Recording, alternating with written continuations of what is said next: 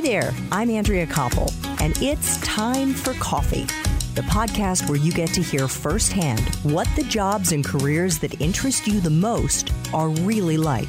Hey there, Java junkies. Do you have ADHD or know someone who does? What about depression or anxiety? Well, my next guest is an expert on how Mother Nature and being in the great outdoors, a forest, the mountains, or a beautiful garden in a concrete jungle are proven to help us feel happier and more relaxed. But before I introduce you to Florence Williams, I want to make sure you've signed up for the Java Junkies Journal. That's our weekly newsletter that comes out every Monday with the lowdown on what the 5 episodes are we're going to be dropping each day that week. Just head on over to the Time for Coffee website at time4coffee.org and sign up. It's super easy. Now, my Java lovers, grab your mug and take a chug, because it's time for another caffeinated career conversation. And my wonderful guest is Florence Williams, a journalist, author, podcaster, and public speaker who is a contributing editor at Outside Magazine and a freelance writer for the New York Times, the New York Times Magazine, National Geographic, the New York Review of Books, and on and on. And she's the author of 2 books, Breasts, those 2 things we have in the front of our body, A Natural and Unnatural History. By the way, the title of her book does not say what we have in the front of our body. And The Nature Fix, Why Nature Makes Us Happier, Healthier, and More Creative. Florence, welcome to Time for Coffee. Are you caffeinated and ready to go? Hi, Andrea. It's so great to be here. I am mildly caffeinated. I have to confess that I have the genetic mutation that means I cannot actually metabolize caffeine very well. Did you do 23andMe? Yeah, I did a similar version. And I always knew that drinking coffee made me kind of feel terrible. And now I know why. I have the gene. How smart for you. And we should also tell Java junkies that you are doing this interview from, as you quaintly described it, a shed behind your house. And that is just so perfect and appropriate that we are hearing the sounds of nature and your dog and whomever else, maybe some bird song during the course of this interview. Yes, I'm actually looking out at a lot of trees and some grass in my backyard, so I can get a little nature fix from my desk in my shed. It's great. How smart of you. So, Florence, I would like to start with your family's move from Boulder, Colorado, to DC a few years back. Can you talk about what happened to you personally after that move? How was your mental health, maybe even your physical health, affected by the change of scenery? Yes, sure. I got very sad. I had lived in the Rocky Mountains for 23 years, truly my entire adult life. And I was very fortunate to always have trails and beautiful mountains right outside my house. I had a sort of hourly connection to the natural world. And then my family moved. We moved to Washington, D.C., and we moved right into the center of the city. It was really hard for all of us. And for me personally, I felt like a stress bomb went off inside my brain. I noticed the noise and the gray and the sort of Euclidean linear urbanscape as opposed to the mountainscape that I had come from, the traffic circles. Everything was overwhelming to my senses. It was overstimulating, and I got depressed. I got anxious. I had a hard time sleeping. I just really felt stressed out. And I started to wonder, how much of this is really because the external landscape is being reflected in my internal emotional landscape. And what is that connection? And so that's what really drove me to study a lot of the topics in my book. So interesting. So if you had stayed in Boulder, if you had stayed out in God's country, you might not have had that perspective and what the effect of the absence of it is. Yeah, in some ways, the move was a blessing because it did open my eyes. And honestly, this is the way most people live in the world. We now live in a world where most people live in cities. And in the United States, that's even more extreme. We have 70 to 80% of Americans live in urban areas. So, I was very spoiled in my Colorado life. Now I see how most people live, and it's given me a great appreciation for sort of what's sometimes lacking in the human human scale of our cities? And how do we start thinking about how to get that back? So, Florence, what do we know about things like sound pollution and how the sound of whether it's airplanes flying overhead or people honking the horns of their car every minute can negatively affect our mental health versus the effect of listening to birds chirping, to bird song? Well, not surprisingly, living in cities is very stressful. And I don't want to imply that city living is all bad. And I have come to appreciate many of them. There are wonderful educational opportunities. There are wonderful job opportunities. There is, for example, greater gender equality, better access to medical care in cities. But all that said, psychologists now have a phrase for what can happen to us in cities, and it's called the urban health penalty. And basically what it says is that if we live in cities, if we've grown up in cities, if we spend a lot of time in cities, we are more likely to have mental illness. We're more likely to have anxiety. We're more likely to have things like schizophrenia. We know now that noise pollution can put us at risk for greater cardiovascular disease, including stroke and heart attack. Even when we're asleep at night, if we live on a noisy street or like I live now under the flight path for a major airport, we know that our stress levels even subconsciously rise in our sleep when that truck rumbles by or the airplane passes overhead. And over many years, those small stresses start to accumulate, putting us at greater risk for all kinds of health diseases. I have to say on a personal note, I have been a big nature lover my whole life. As a kid, I used to go, and I grew up in Potomac, Maryland, back when it was really rural. And I used to go into the backyard. My parents lived on a couple of acres that backed up into a stream. And I'd go back there with my Labrador Retriever for hours and just catch guppies with my hands and just explore. I did Outward Bound, which if Java junkies aren't familiar with it, it's an outdoor kind of survival type experience. I did it for a month as a teenager in Maine. I went to college in Vermont and have done lots of hiking and skiing and biking, but I, Florence, didn't make it my professional endeavor to dig into the outdoors the way that you have. So how did you get interested in this topic in such a way that you have built your career around it? Well, I've always been interested and fascinated by the intersections of the environment and human health.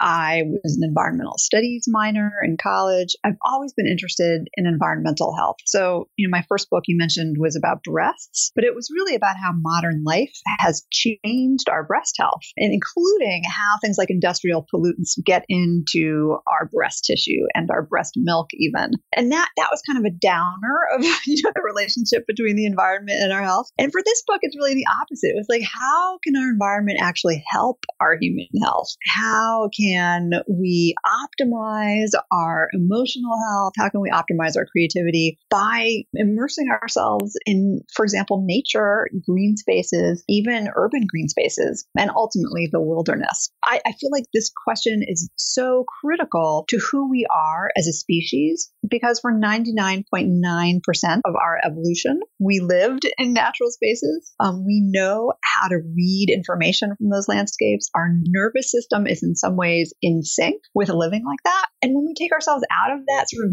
native habitat and put ourselves in cities, we are just sometimes not at our best. And yet, I feel like there are amazing opportunities for resilience, for urban planning, for our educational institutions. There's just amazing opportunities to try to do it better. So I want to ask you about the Nature Fix, your book, in just a moment. But you just said something about how our nervous system is affected by the environment. What did you mean by that?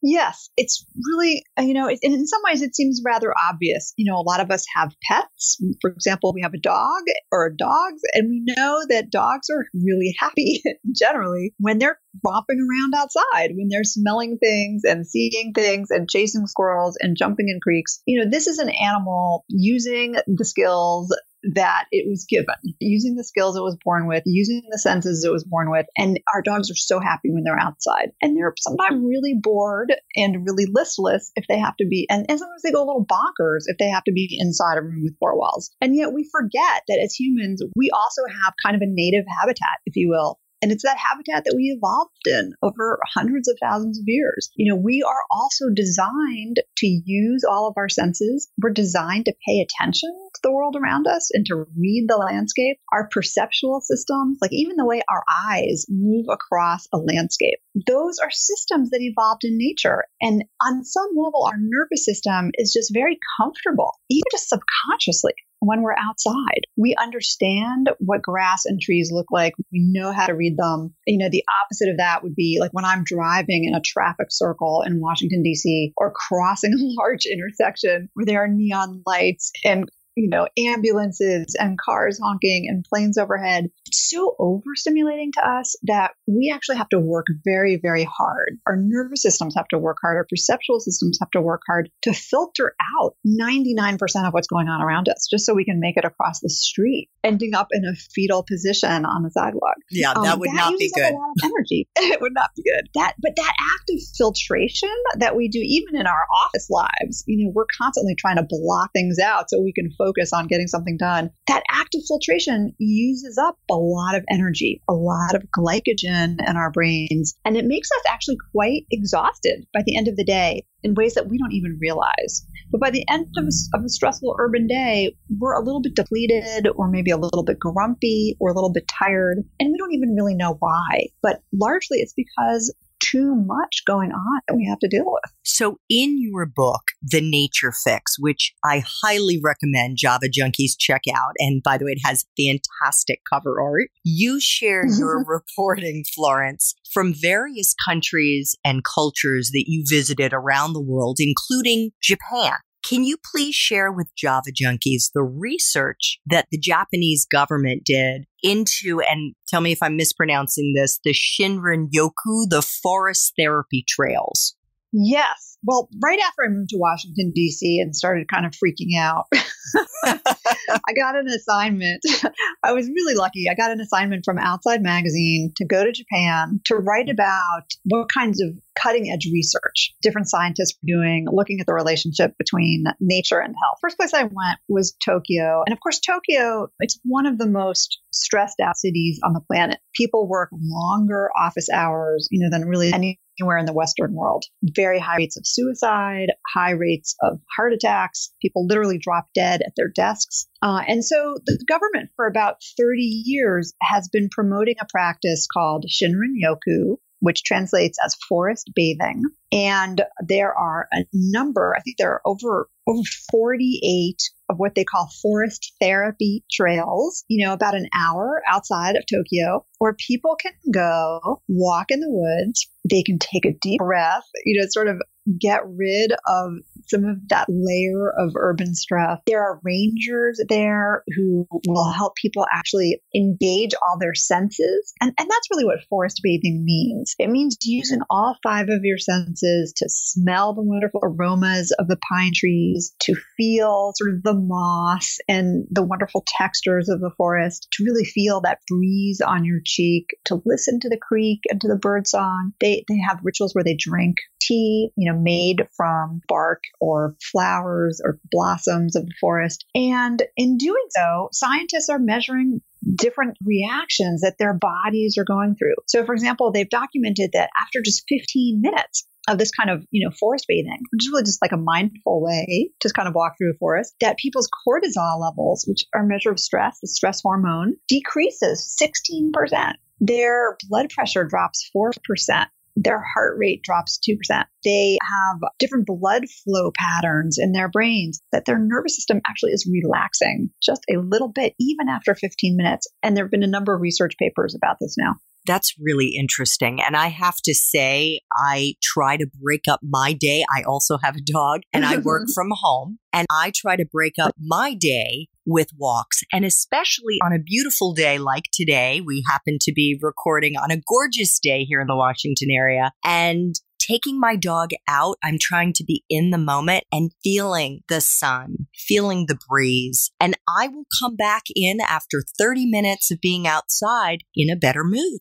Exactly. That's what they're also documenting, not just in Japan, but in a number of countries now, including the United States. People are documenting an increase in mood, a decrease in feelings of frustration, or anger. They're documenting even an increase in creativity. So after a break outside, people will come back to their desks a little bit sharper, a little bit more alert. Maybe their frontal thinking brains, frontal cortexes have taken a little break. And our brains, parts of our brains are like muscles. They need a little break in order to come back stronger. And so when they do, they're 50% more creative. They perform better on word tests.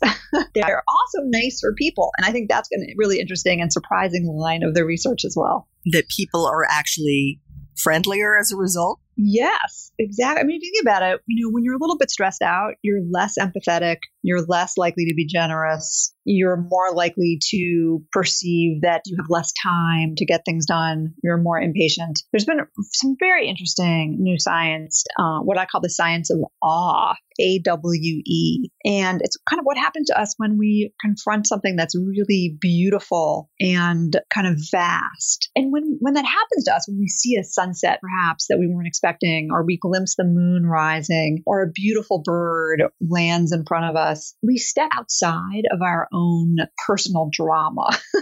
That sort of script going through our brains in which we are the star, right? We step outside of that for a minute. We feel more connected to the world around us. And it turns out that has really profound consequences to also making us feel more connected to each other. And there have been a number of studies now looking at what happens to people after they even view photographs in a lab of, a whale jumping or a waterfall compared to people viewing photographs of, say, a shopping mall or a freeway.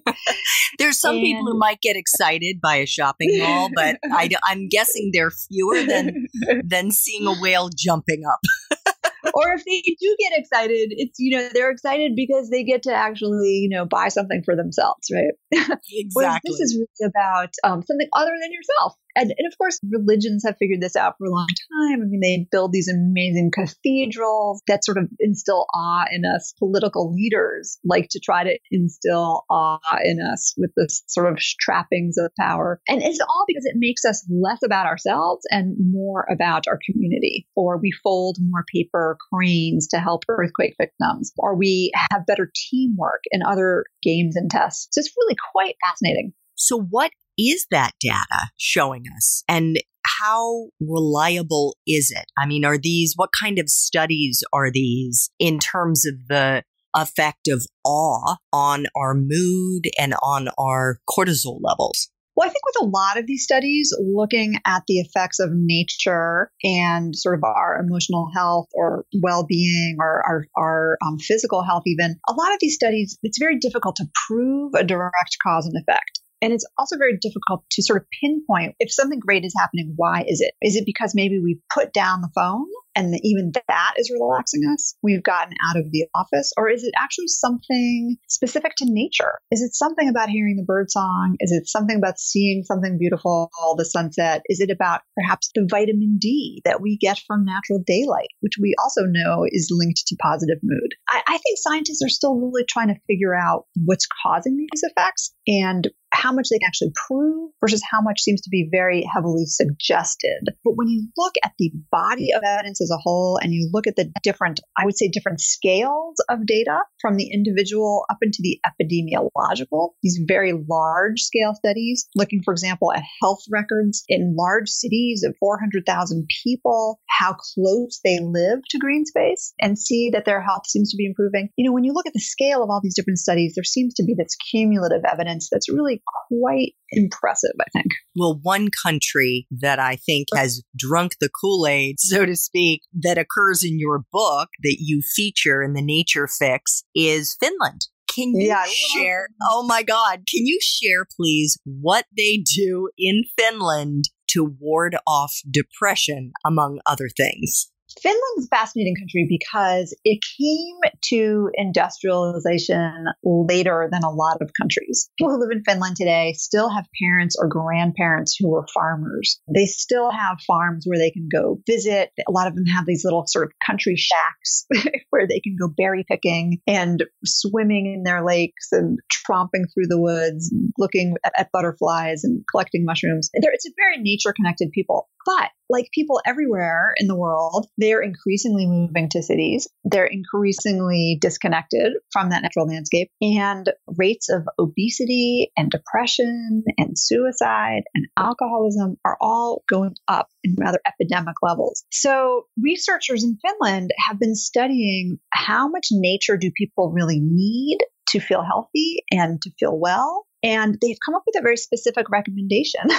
And they have actually a prescription that they suggest that the Finnish people sort of use. And it's 5 hours a month of time in nature if they want to actually prevent depression. I love that they call it a prescription. Well, I'm not even sure that they do call it a prescription. That's kind of what it is. Although a number of doctors, including in the United States, are now, in fact, issuing parks prescriptions or nature prescriptions or outdoor prescriptions to their patients. If you want to prevent depression, go outside a little bit over an hour a week. That translates to maybe 2 visits a week, 30 to 40 minutes a time. And if you can get 10 hours a month, that's even better. But if all you get is 5 hours a month, we really think you can avoid depression. It's pretty amazing. That is amazing. So tell us about what some American doctors are doing. Yes, it's quite interesting. There are apparently over 1,000 doctors in the United States who are now literally writing down on their prescription pads, go outside to their patients. And we see this largely among pediatricians, actually, because pediatricians are seeing their patients who, frankly, are supposed to be running around, right? Kids are supposed to be running around outside. That's how their brains develop. They are supposed to be exploring their world. And so many kids aren't. And as a result, we see these epidemics of inactivity. We see epidemics of obesity and diabetes and anxiety and depression in so many children today. And at the same time, recess is being taken away. There are something like 30% of schools in the United States have less than 15 minutes of recess a day.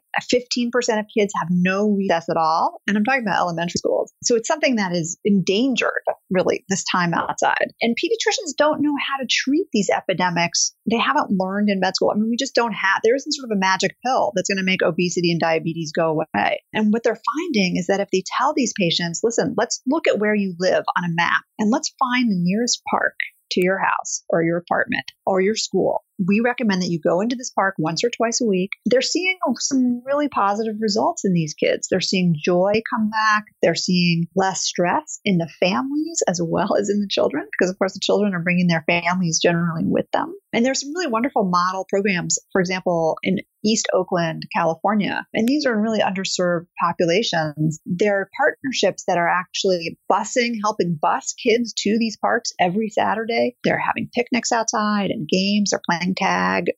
They're looking for frogs.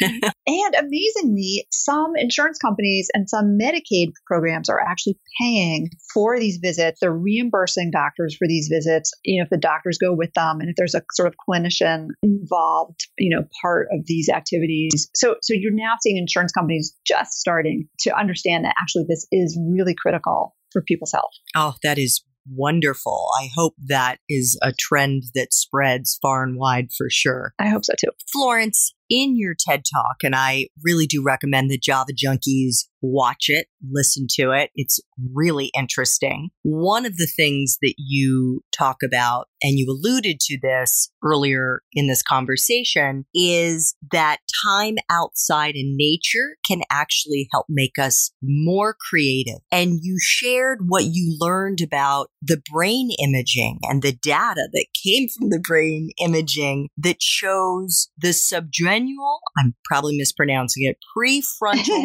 cortex quiets down. Could you talk about that for a minute? I can. That particular study has, I would say, more to do with, again, preventing depression than it does with creativity per se. There are other studies looking at creativity, but that study that you're talking about was at Stanford, and psychologist there, Greg Bratman, sent groups of volunteers out to walk for 90 minutes. And he sent some of them to walk in a downtown urban area in Palo Alto. He sent other groups to walk around a city park, not a wilderness area by any stretch, but a nice city park. And he imaged their brains before and after. And what he was specifically looking at was this little section of the brain as you mentioned, called the subgenual prefrontal cortex. And it seems to be part of our brain that's associated with negative thinking, like sort of that ruminative thinking that we do, when you've had a bad day and you just like keep going over that bad conversation over and over again. And if you have a tendency to do that, it's actually linked to depression. So it can be very helpful for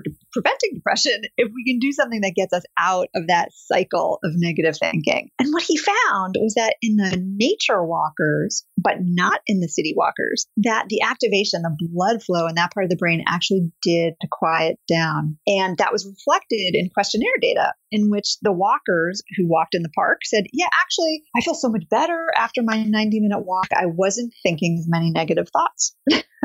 So, his theory is that maybe the reason it can prevent depression to go outside regularly is that it just gets us out of that sort of particular spot in our brain linked to depression. Great. So what can Java junkies do now?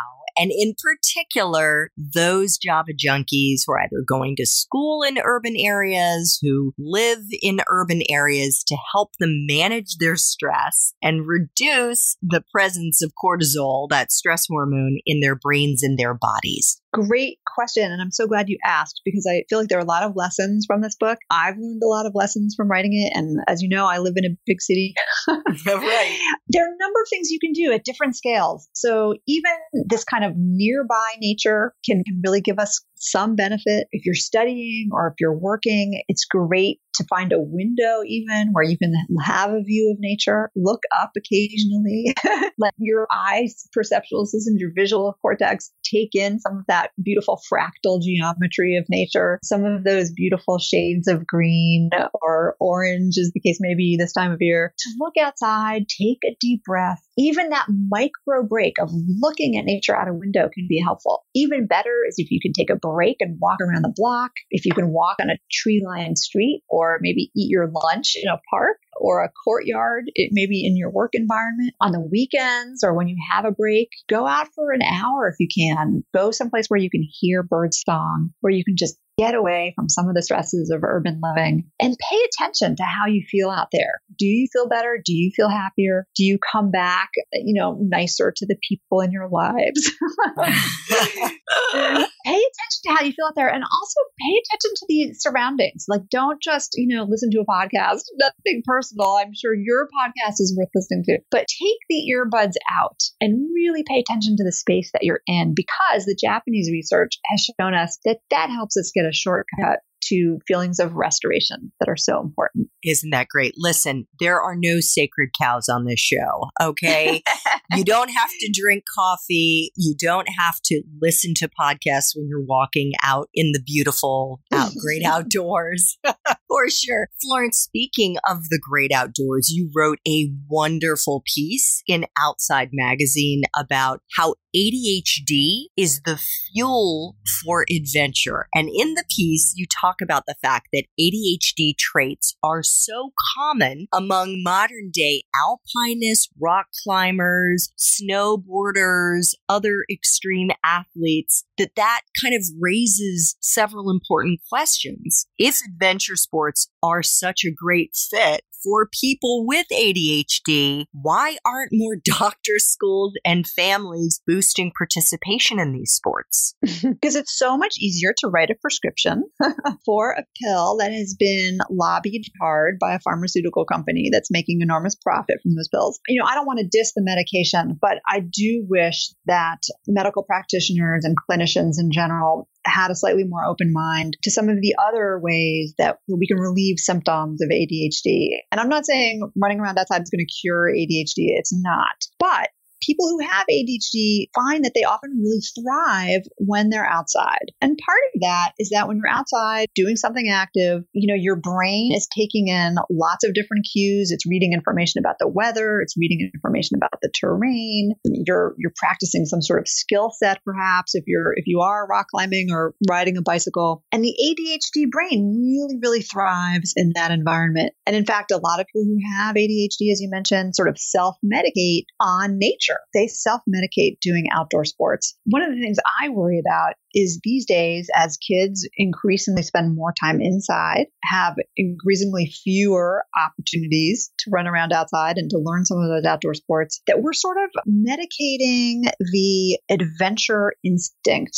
and the discovery, exploration instinct, the play instinct even, out of so many children today who we just medicate and put in a schoolroom. I was really fortunate while writing this book to spend some time at an adventure boarding school. And everyone in this boarding school has ADHD. The school is called SOAR, SOAR. They also offer a terrific summer camp. And the founders of this camp have really found that, these kids can learn so well when they're in this exciting, challenging outdoor environment that their brains are really well suited to. And it just makes me sad that we can't offer these kinds of opportunities for everyone, because not everyone is going to learn by sitting in a box inside.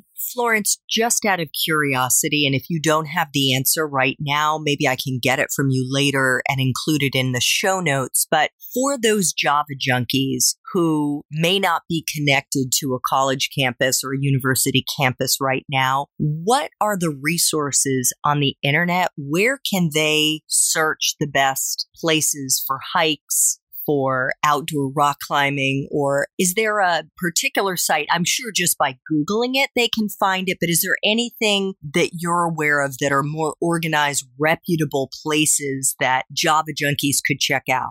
Sure, that's a great question. There are a number of terrific groups out there that offer hikes. There are meetup groups. If you go on Meetup, for example, you can probably find hikes going out in your neck of the woods. There are a number of groups that are sort of geared toward different racial groups. There's one called Outdoor Afro that really aims to get African Americans to feel more comfortable hiking in nature. There's one called Outdoor Asian that's similar. Your local REI, which is a great outdoor gear store, offers classes and how to hike. What kind of gear do you need? Maybe you want to try skiing, cross-country skiing, or mountain biking. There's sort of great little free instructional classes for those things as well. And then I also think that, just grab a buddy and go check out a local park. It doesn't have to be, a big organized deal. It's something that you might be able to just take baby steps if you're new to it and try it a little bit at a time and see how you like it. Yeah, that's great advice. So, Florence, you have a new podcast out called The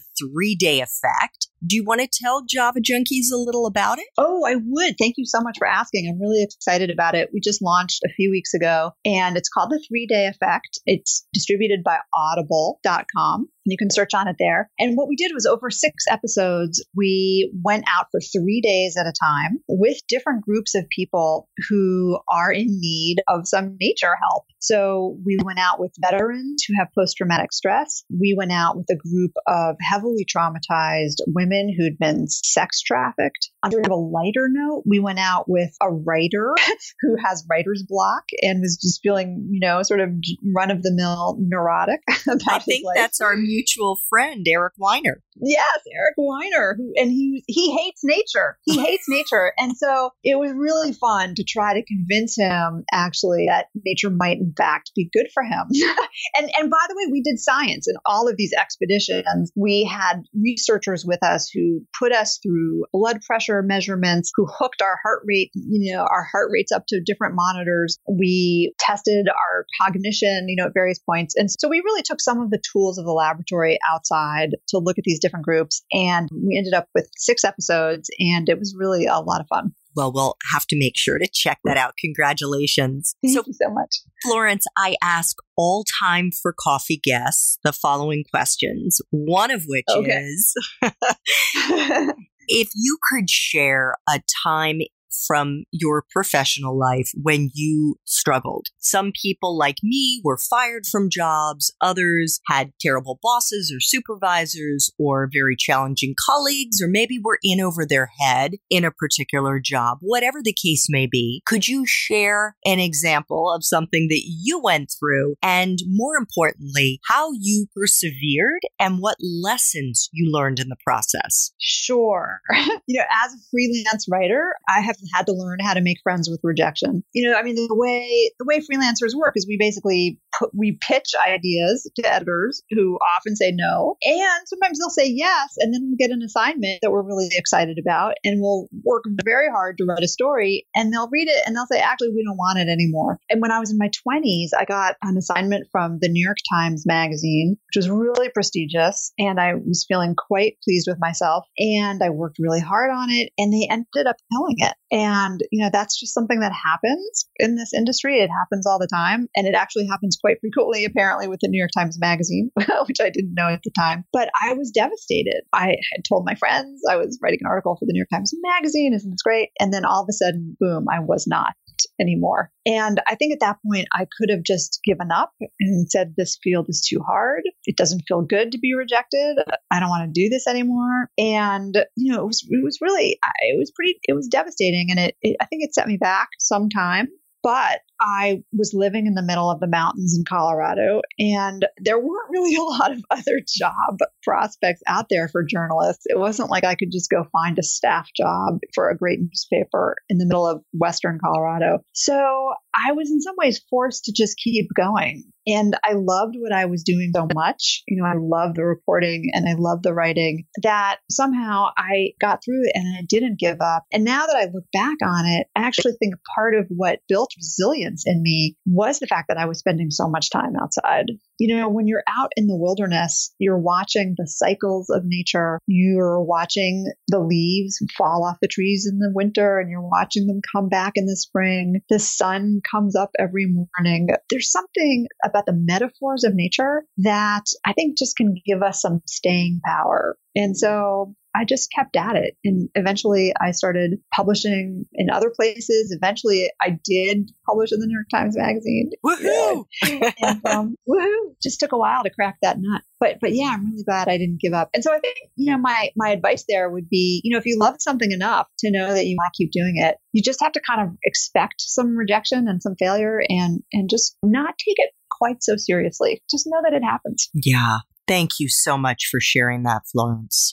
You're so welcome. So final time for coffee question. If you could go back to college, and I know you went to Yale undergrad, and you said earlier you were an environmental studies major, and do it all over again based on the wisdom that you have now, what advice would you give yourself? Okay, good question. Well, so what I did was actually I was an environmental studies minor. I was an English major, and I thought it would be great to do this double major, but it meant that I didn't have a lot of extra time to do some of the courses I really wanted to do or would be fun. So a lot of those environmental studies courses, this is a long time ago, Andrea, they were kind of the same. They were a lot of environmental policy, a lot of environmental science. I felt like I was kind of learning the same thing in many of these classes, but I really felt like I wanted that minor. I wanted to stay in it. And one of my regrets is that I didn't just say, you know what, I've actually learned this. I don't need to have it as a minor. I'd rather go take some great history classes. Right. So if I had to do it again, I would have just had more fun. I would have taken the classes I really wanted to take. And not worried about having it listed on your resume as being a concentration. Because I don't know, did it ever really matter in your professional life? No, it didn't. I mean, it was really helpful to have some foundation in environmental science and policy, but I didn't need to take, 12 classes that were all the same.